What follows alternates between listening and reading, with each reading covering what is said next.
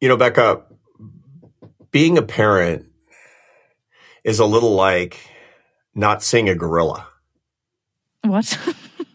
No, hear me out. So there's this experiment that two psychologists at my university undertook in 1999. It's a famous paper that they wrote called Gorillas in Our Midst. Mm. What it was a psychology experiment that looked at when people are focusing on one trivial thing, how they can become effectively blind to a much bigger thing.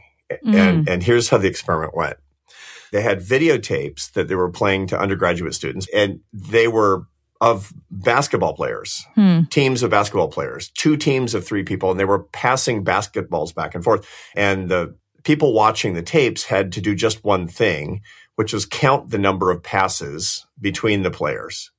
Okay. And see how accurately they could count the passes. It was kind of complicated because they're passing it back and forth and back and forth. And then in the middle of the tape, a guy in a gorilla suit walks into the frame and just walks back and forth behind the people who are passing the ball. And then at the end, the researcher says, how many times did they pass the ball back and forth? And they give the number. And then they ask, what about the guy in the gorilla suit? And in like 46% of the cases, the people in the experiment said, what guy in the gorilla suit? If you see this, and you can see this on the internet, you can get this on YouTube, it's the most obvious thing. But all they saw was passing the ball. Now, that's what it's like to be the parent of a little kid. How so? I'm not seeing the analogy here. You're counting the passes and you miss the gorilla.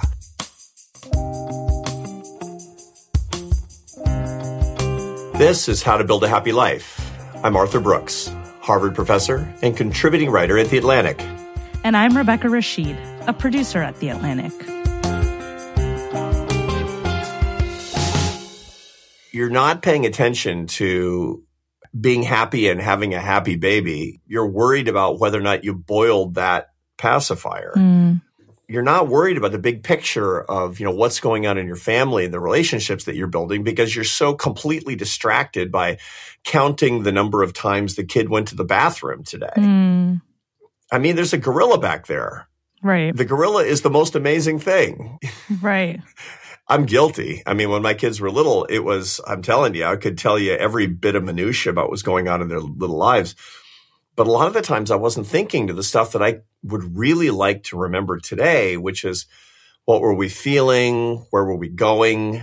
How were they developing? Sometimes I didn't even take as many pictures as I wish I had because I was so occupied with the ball passing that the funniest thing, the most amazing thing, the guy in the gorilla suit slipped right by me.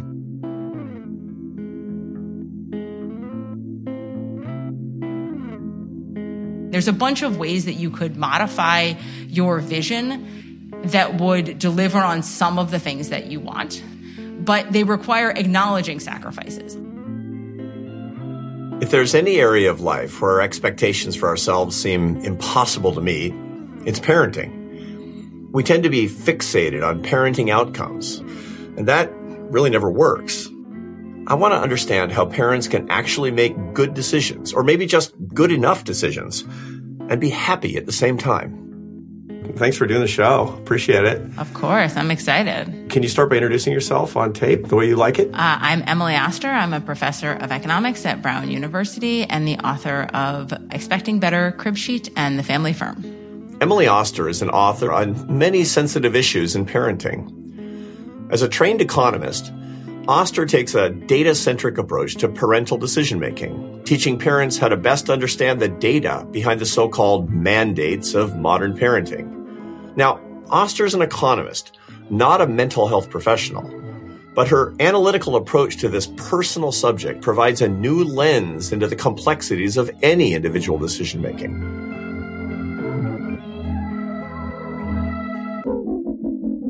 a lot of my work is on data and is on data in parenting and using data to make decisions in pregnancy and around our child rearing.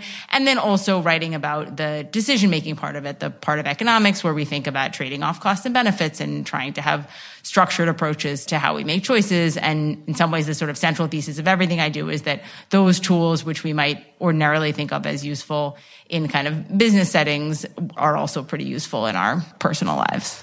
Yeah. And the thing about being an economist, as you and I are, is that you feel like you don't know anything until you get the data. So did you feel that about being a mom? Like, yeah, I kind of know, but I don't have really strong opinions. I better go out and get some data on it. Was this me-search rather than research? Oh, absolutely. No, there's no question. Yes, it's hugely me-search. And I love that.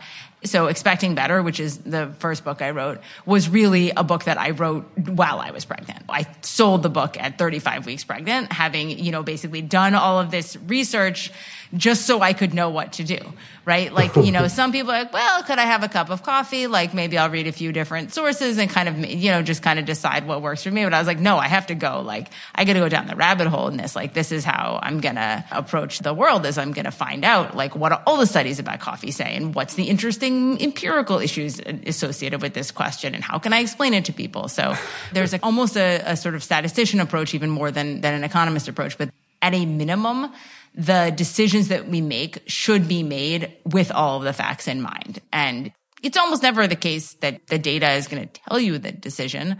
We almost can't approach the decision without knowing the evidence behind it. So give me an example. You're 35 weeks pregnant, selling a book, by the way. That's awesome.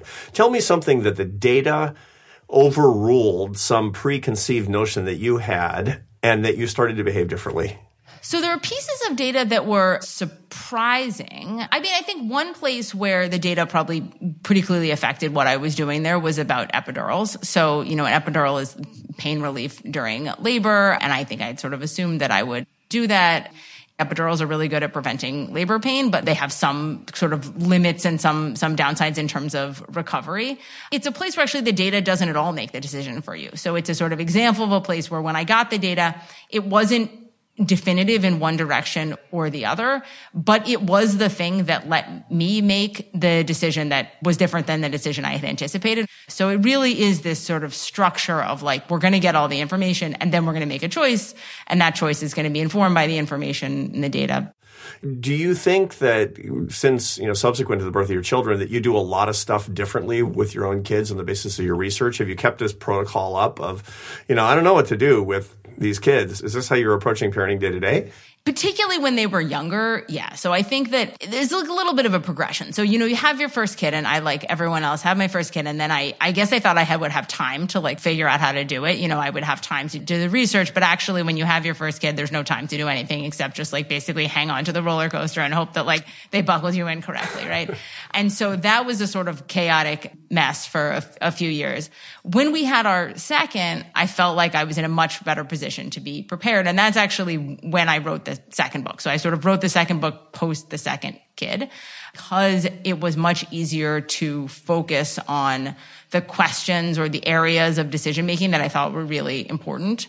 When you write things about parenting, and particularly when you write about kind of how to work through the hard parts of parenting, getting your kid to sleep, like dealing with discipline, it's very easy to write what you should do. It's very hard to implement those things. So I would say in my own parenting, I'm frequently trying to implement things that I'm failing at implementing, even though I know that I should implement them. It's much easier to tell people what to do than to do it yourself, I find. Yeah, for sure. I'm a happiness researcher. I'm well aware. So give me an example of something so we can make this more concrete because, we're talking in the abstract about parenting. Okay. So give me an example of something that, that data say you got to do this and then you wind up never doing this. So here's the thing. It's about sleep. When you are encouraging your kids to sleep or trying to enforce a sleep schedule, particularly with an older kid, data tells you basically three things. You need to have a bedtime routine. That's easy. You shouldn't have screens before bed. That's also not that hard. And if your child is coming out of the room routinely, disrupting you, which is a common thing that little kids or older kids do, you should be consistent every time in the way you react. So if you have said that was the last hug, then every time they come out, you should, take them back into the room, put them in the bed, don't do another hug, leave. When they come out again, you put them back in the room. So it turns out like that will work. Okay. If you can implement that, that is basically a very effective, actually works pretty quickly. It works like within a few days, but it is almost impossible, I find, to implement. So I have one of my kids is older. She's a very good sleeper. My other kid, it's sort of like a little more variable. And we have many nights where he will come out a lot of times and I will say, this is the last time I'm going to do this. But I cannot follow through on that. I just know if I just do it one more time, then like eventually he will just go to sleep. And the kind of investment in the moment of like, do I want to be like holding the door closed while he screams? Like, is that what I want to do with my night? Even though I know that if I do the other thing, it's going to have these long-term consequences. It's the things like that are just hard to follow through. Yeah. Let him cry it out. The thing is, I was fine letting it cry it out when it was, when my kids were babies, because I think partly it was a much more controlled environment. It was just like much easier to achieve. With an older kid, it's a whole other. Yeah, they're claiming they're dying. And right. Yeah. They're like, but I gotta get out of the room because I have to pee. I don't think you have to pee. You recently peed. So, okay, the picture that I'm getting here is that you should keep an open mind and be open to evidence. And you, Emily Oster, have a boatload of evidence because of what you do for a living. But parents have evidence too based on their experiences, and they should be willing and flexible to update what they do and not be dogmatic on the basis of what people are telling them, right? So everybody can be kind of their own kind of economist, but you have to think like an economist, which is, let's see what's really going on and change our behavior on the basis of what we see and what the patterns actually are, as opposed to what the internet is telling me. Is that fair? Yeah, I think that's fair. And I think it's particularly important as kids get older. So it is going to be much less frequently the case that we can make statements like the data shows X. So to give you like a concrete example, there's a lot of really good data showing that introducing allergens like peanuts, eggs, things like that introducing those to your kids earlier rather than later reduces the risk of allergies later. Okay, so it turns out it's just like a really good idea to give your kids allergens early. It's shown in randomized trials. It's relatively straightforward to implement. There are more things like that in little kid parenting where the data will tell you either this is important or this is not important or, do whatever you want. As your kids get bigger, the things that are coming up are more complicated, and they get really wrapped up in questions around what are our family values? What are we trying to achieve? What do we want our days to look like? And once you're in that world, there is, I think, more space for just these kind of differences in the outcomes that we're going to get to. But what I think people should share, or what I think would help people in these spaces, is just being more deliberate in the way they are making those decisions. It's not that you should or should not rely on the internet. It's that when you come into some complicated decision or some choice, you should sit down and think about the choice and give the choice the space that it needs in your brain. And I think that's often what we are missing in this era of parenting. You realize people are almost struggling with even articulating the different options. And that's kind of getting in the way. So let me give you like a concrete example of this. So sort of discussing with someone the other day, the following issue. Before they had kids, what they envisioned for their sort of family meal situation was that they would all sit down, they and their spouse and their kid would sit down at the table at 6:00 every night, and they would eat an interesting meal that they had prepared. And then her 18-month-old would love the food. It would be like a wonderful family activity where they all sat there and like enjoyed the food and they got to cook interesting things and so on. Like fast forward 18 months, the reality is that her kid doesn't really like her food that much and is kind of picky. It's just what it is. It is impossible to achieve this thing that she was envisioning achieving. Right. It's impossible. And it's not her fault. It's not that she did something wrong. It's just like kids are picky and there's a limited amount of time, and that's just the reality.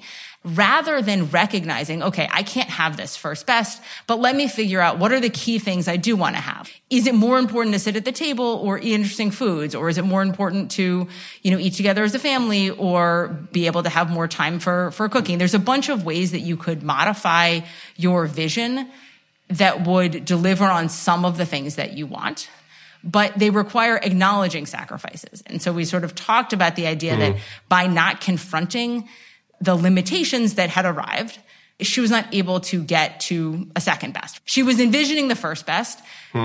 She can't have the first best. Right. So I was saying, like, let's think about what's the second best. And instead we were in like the 27th best. So one of the things that we noticed is we became less and less and less scrupulous with our parenting as the children were born. So our first son was born and, the pacifier falls out, right? Oh my goodness, yeah, the pacifier. And so you've got like a Ziploc bag full of pacifiers and you take the old pacifier home and you boil it. And you boil it for 15 minutes or whatever it is, and then you make sure it's completely sterilized. So the second kid comes along a couple years later, and the pacifier falls out. And so you find a drinking fountain, you rinse it off, and you give it back to him. Third child comes along, and the pacifier falls out, and the first thing you do is to look and see if anybody's watching, and then you wipe it off and put it back in her mouth. And it turns out that she's the best adjusted. You wiped it off. That would be number 4, but the third is like the best adjusted child, the least stressed out, probably because this bad parenting behavior is correlating with all sorts of other standards that we're developing here. And I mean, one of the first themes is, be deliberate, think for yourself, but also one of the themes in your research is relax, man, right? Right. Yeah, absolutely.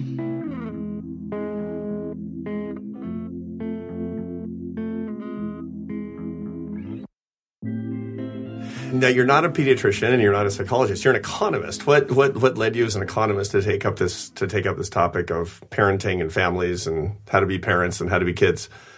Yeah, so pretty much becoming a parent was sort of that was my entry into parenting and into writing about parenting. But, I think for me, I kind of came into parenting with the tools from my job. I was familiar or comfortable with the idea of using tools of data analysis and structured decision making in my life before my parenting. And most of the writing that I do about parenting uses those tools, takes those insights.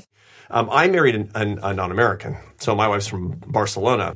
She thinks that Americans are all about fads and panics, that all of American culture is a combination of fads and panics. So it's like, we're all going to do this. We all stand for the current thing, or we're all freaked out and protesting this thing all the time. So she said, you know what? I don't think anything matters that much except love. And she's sort of a monist in this way. How terrible is that rule?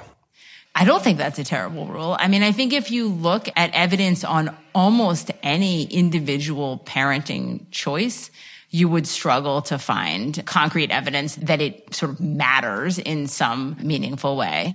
We know on the one hand, if we compare sort of across resource levels, so if we compare across income groups in the US, that there are, big differences in, say, school achievement for kids based on what happens in the first years. So obviously something that is going on is really important for various aspects of kids' development. Right. And yet it's very difficult to identify any individual piece of that. Any individual thing that you as a parent could do to enhance this achievement metric or whatever it is.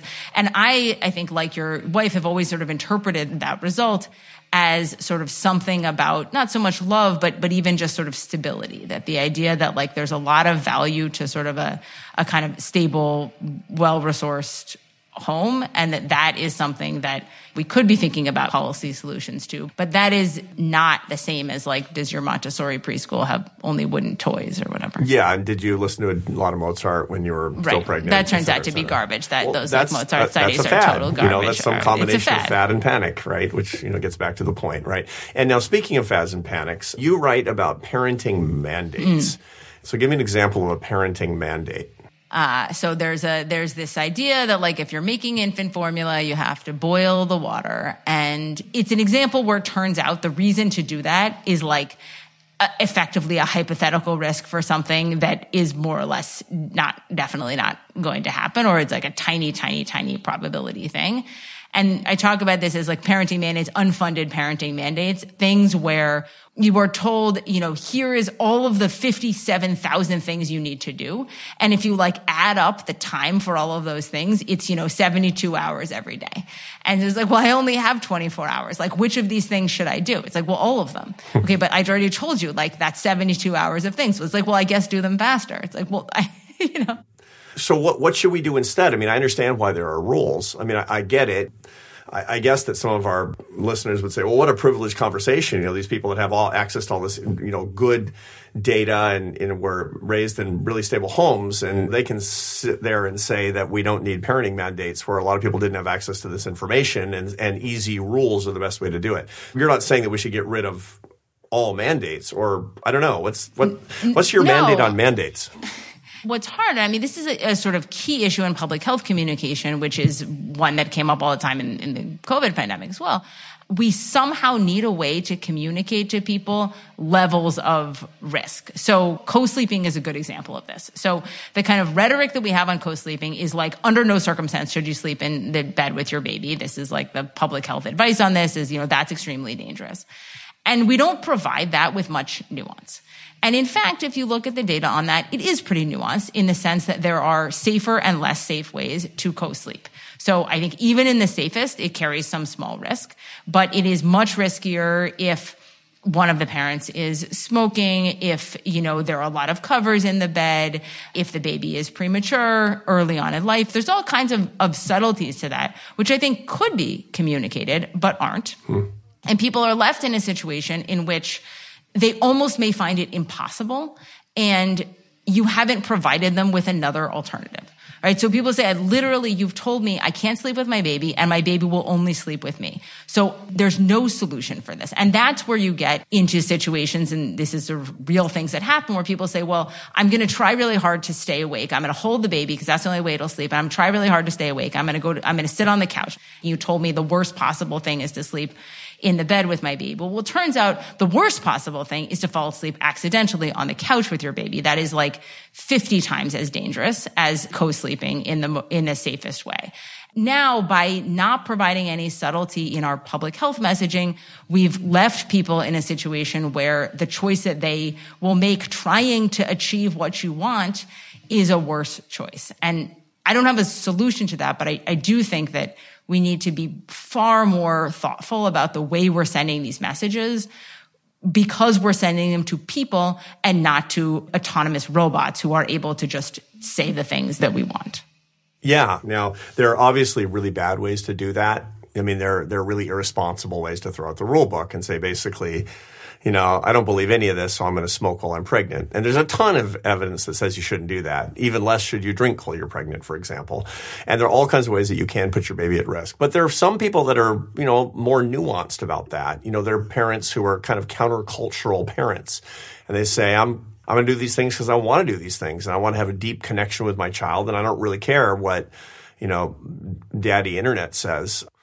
What's your view on sort of countercultural parenting, where you figured out, like people did for millennia? The broader answer, the broader thing I think a lot of people struggle with is whiplashing between decisions. Right? So probably the worst decision-making approach is to do one thing because one book says it, and then as soon as you read a different book or your mom comes to visit, do the other thing. The more you can make one choice and try to stick to it, the easier is your parenting going to be, since many of these choices that you make don't matter very much.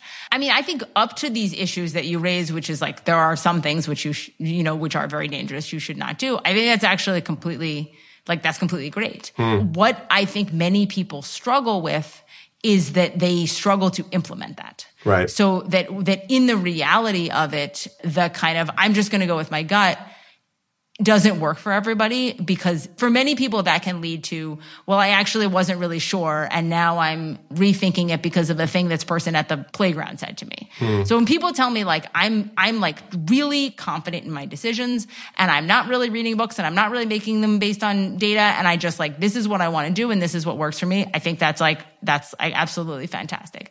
When they say I'm going to go in this direction, but then as soon as you say, well, this, here's this piece of data, it's like, oh, I don't know, maybe I made the wrong choice, then I think we're in a space where you actually almost aren't able to go with your gut, because the stimulus of the information is the way you want to go, but you haven't managed to process it correctly.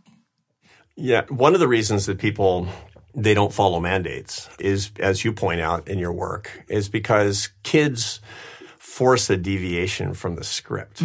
The kids themselves actually kind of force a deviation. Lots of cases of this, I want another hug and it's really compelling. And then it turns out you want to give the child another hug, for example. Or, when they get a little bit older in bilingual households, one of the things that all of us in bilingual households find is that the kids don't necessarily want to talk to the parent who speaks a non-English language in the United States in that foreign language. We see this again and again and again, that the non-native English-speaking parent will be forced into English with the kid by the kid. It happens all the time. Path of least resistance. So talk to me a little bit about kids forcing changes to the rules and if this is good or bad or should we care?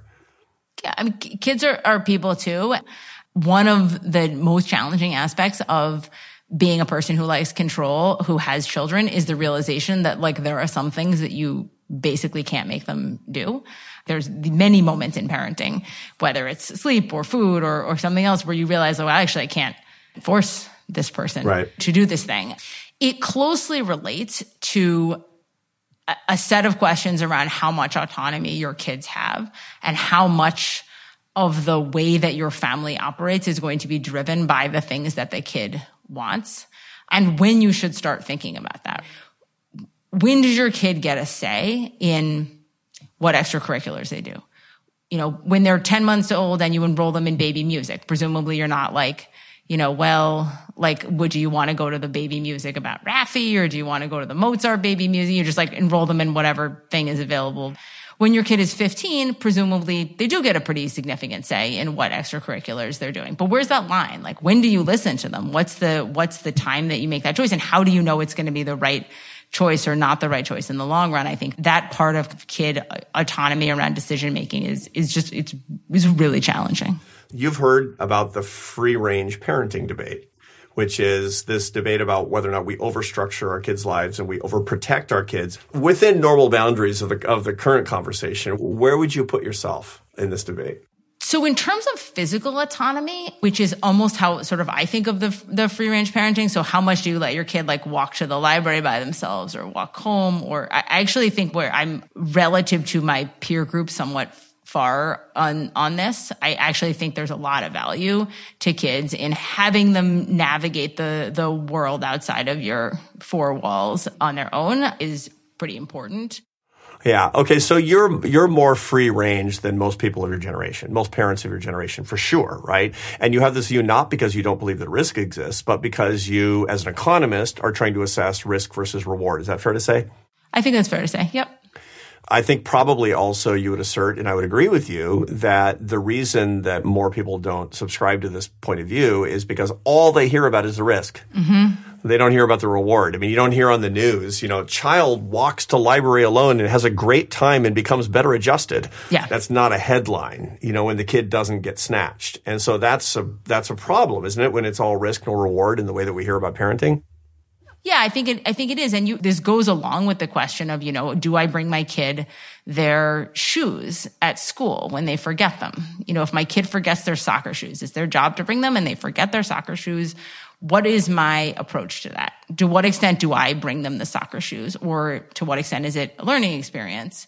And I think that's a really complicated question. In some ways, it's complicated for the same reason that it's complicated to know whether I should go in and give my kid that last hug, because I know that it will shut them up now, but it will have consequences later. If I bring my kid their soccer shoes when they're 10, it's then they'll have their soccer shoes, and would be very bad if they had to play, somewhat bad if they had to sit out of this game. But am I still bringing them their soccer shoes when they're 19 and they went to college? So I find those conversations just really difficult to navigate, to think about what's the right thing to do. Yeah. And by the way, helicopter parenting is all about bringing your child her soccer shoes at age 19 when she's a sophomore in college. I mean, absolutely. And there's a ton of data on this. There's a ton of actually interesting research on this that shows that helicopter parenting lowers the sense of autonomy, increases rates of depression and anxiety. It attenuates the relationship with the parents. All the things you think it's not supposed to do, it does. Yeah. All the good things you think it's going to bring, it brings the opposite, is the bottom line. That's why freedom and autonomy are so critically important. But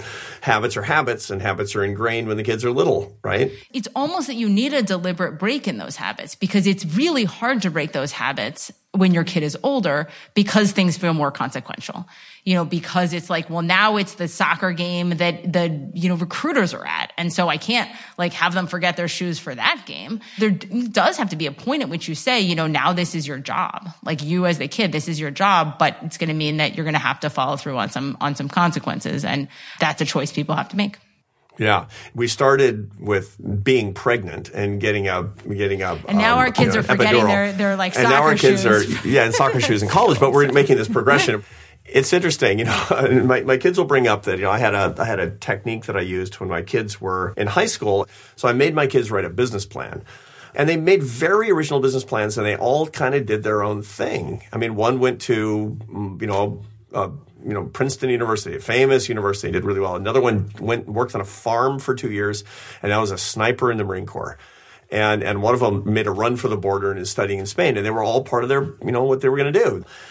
Do you agree with that approach? And how do you feel about trying to tease out the way that our kids can be, their own person from the very beginning? Or is that a dangerous way of approaching parenthood? Should you be giving them more parameters or trying to encourage them to be kind of free? I mean, I'm not sure I would tell everyone they need their kids to make a business plan, although I like what you're getting at that I really find resonant is the idea of your kids not being an extension of your dreams, fulfilled or unfulfilled. We all have these images or these ideas for like what our kids are going to be or what they're going to be excited about. And a lot of times they're the things that we're good at or the things that resonate with us. And for many of us, a part of parenting that is challenging is seeing, okay, well, this is what my kid wants to do. And maybe it's not the thing I envisioned for them. Maybe it's not the thing that I envisioned for myself, but it's the thing that they like. And it's the thing that I need to sort of celebrate the ways in which this person is in fact a person. And that becomes so much more vivid and visual as your kids get older. You sort of realize, and that's a part of my own parenting I find both very, very rewarding and also very hard. It's easy for me to connect with the pieces of like my daughter that we are very similar, but much harder on the things that she's good at that I'm not. But they're also the most fun things to be like, oh my gosh, I could never do that. Like I could just absolutely never do that. And I'm so impressed that you can. No, it's amazing. And when you actually see these things, they know when you're amazed too.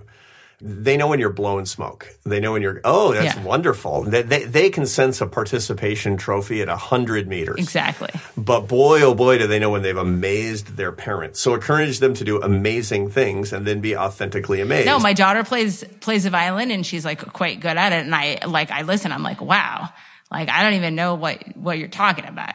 She's like, oh, da, da, da, da. I'm like, I don't understand the words, but it sounds nice. It's great. It's fantastic. What do you think is the single biggest mistake that American parents are making today? Probably overthinking it. And I mean, I feel like that's like such a ridiculous thing for someone like me to say, whose like entire thing is like, think more about your parenting and be more deliberate. But like, probably there is a sort of mistake somewhere in here around planning it too much or relying too much on this idea that like, if I could only get this one, like if I could only find the one key, there's like one key to getting it right. And there's no key to getting it right.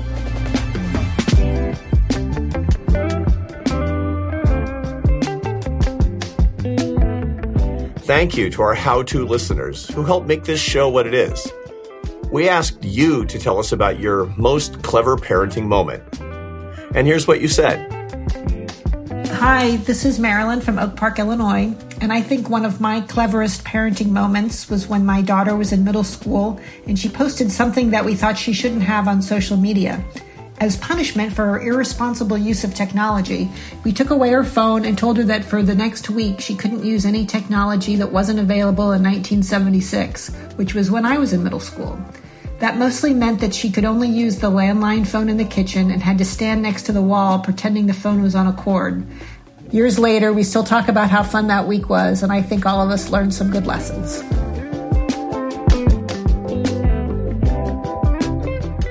I remember, for example, that I kept reading that if my baby was crying during the night, you should just let him cry it out.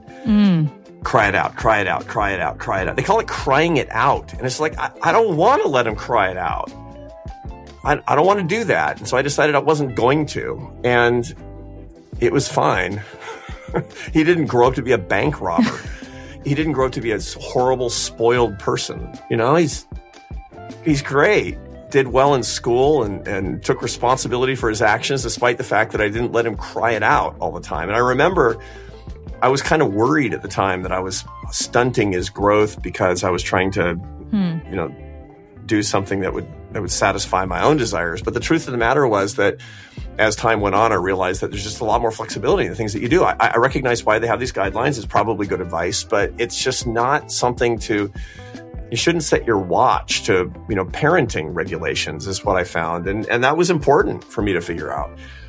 And it turned out that it's not as bad as they say, or at least, I don't know. I mean, the truth is I still don't know.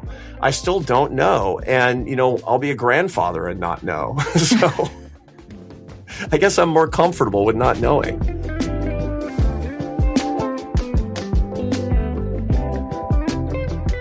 That's all for this week's episode of How to Build a Happy Life.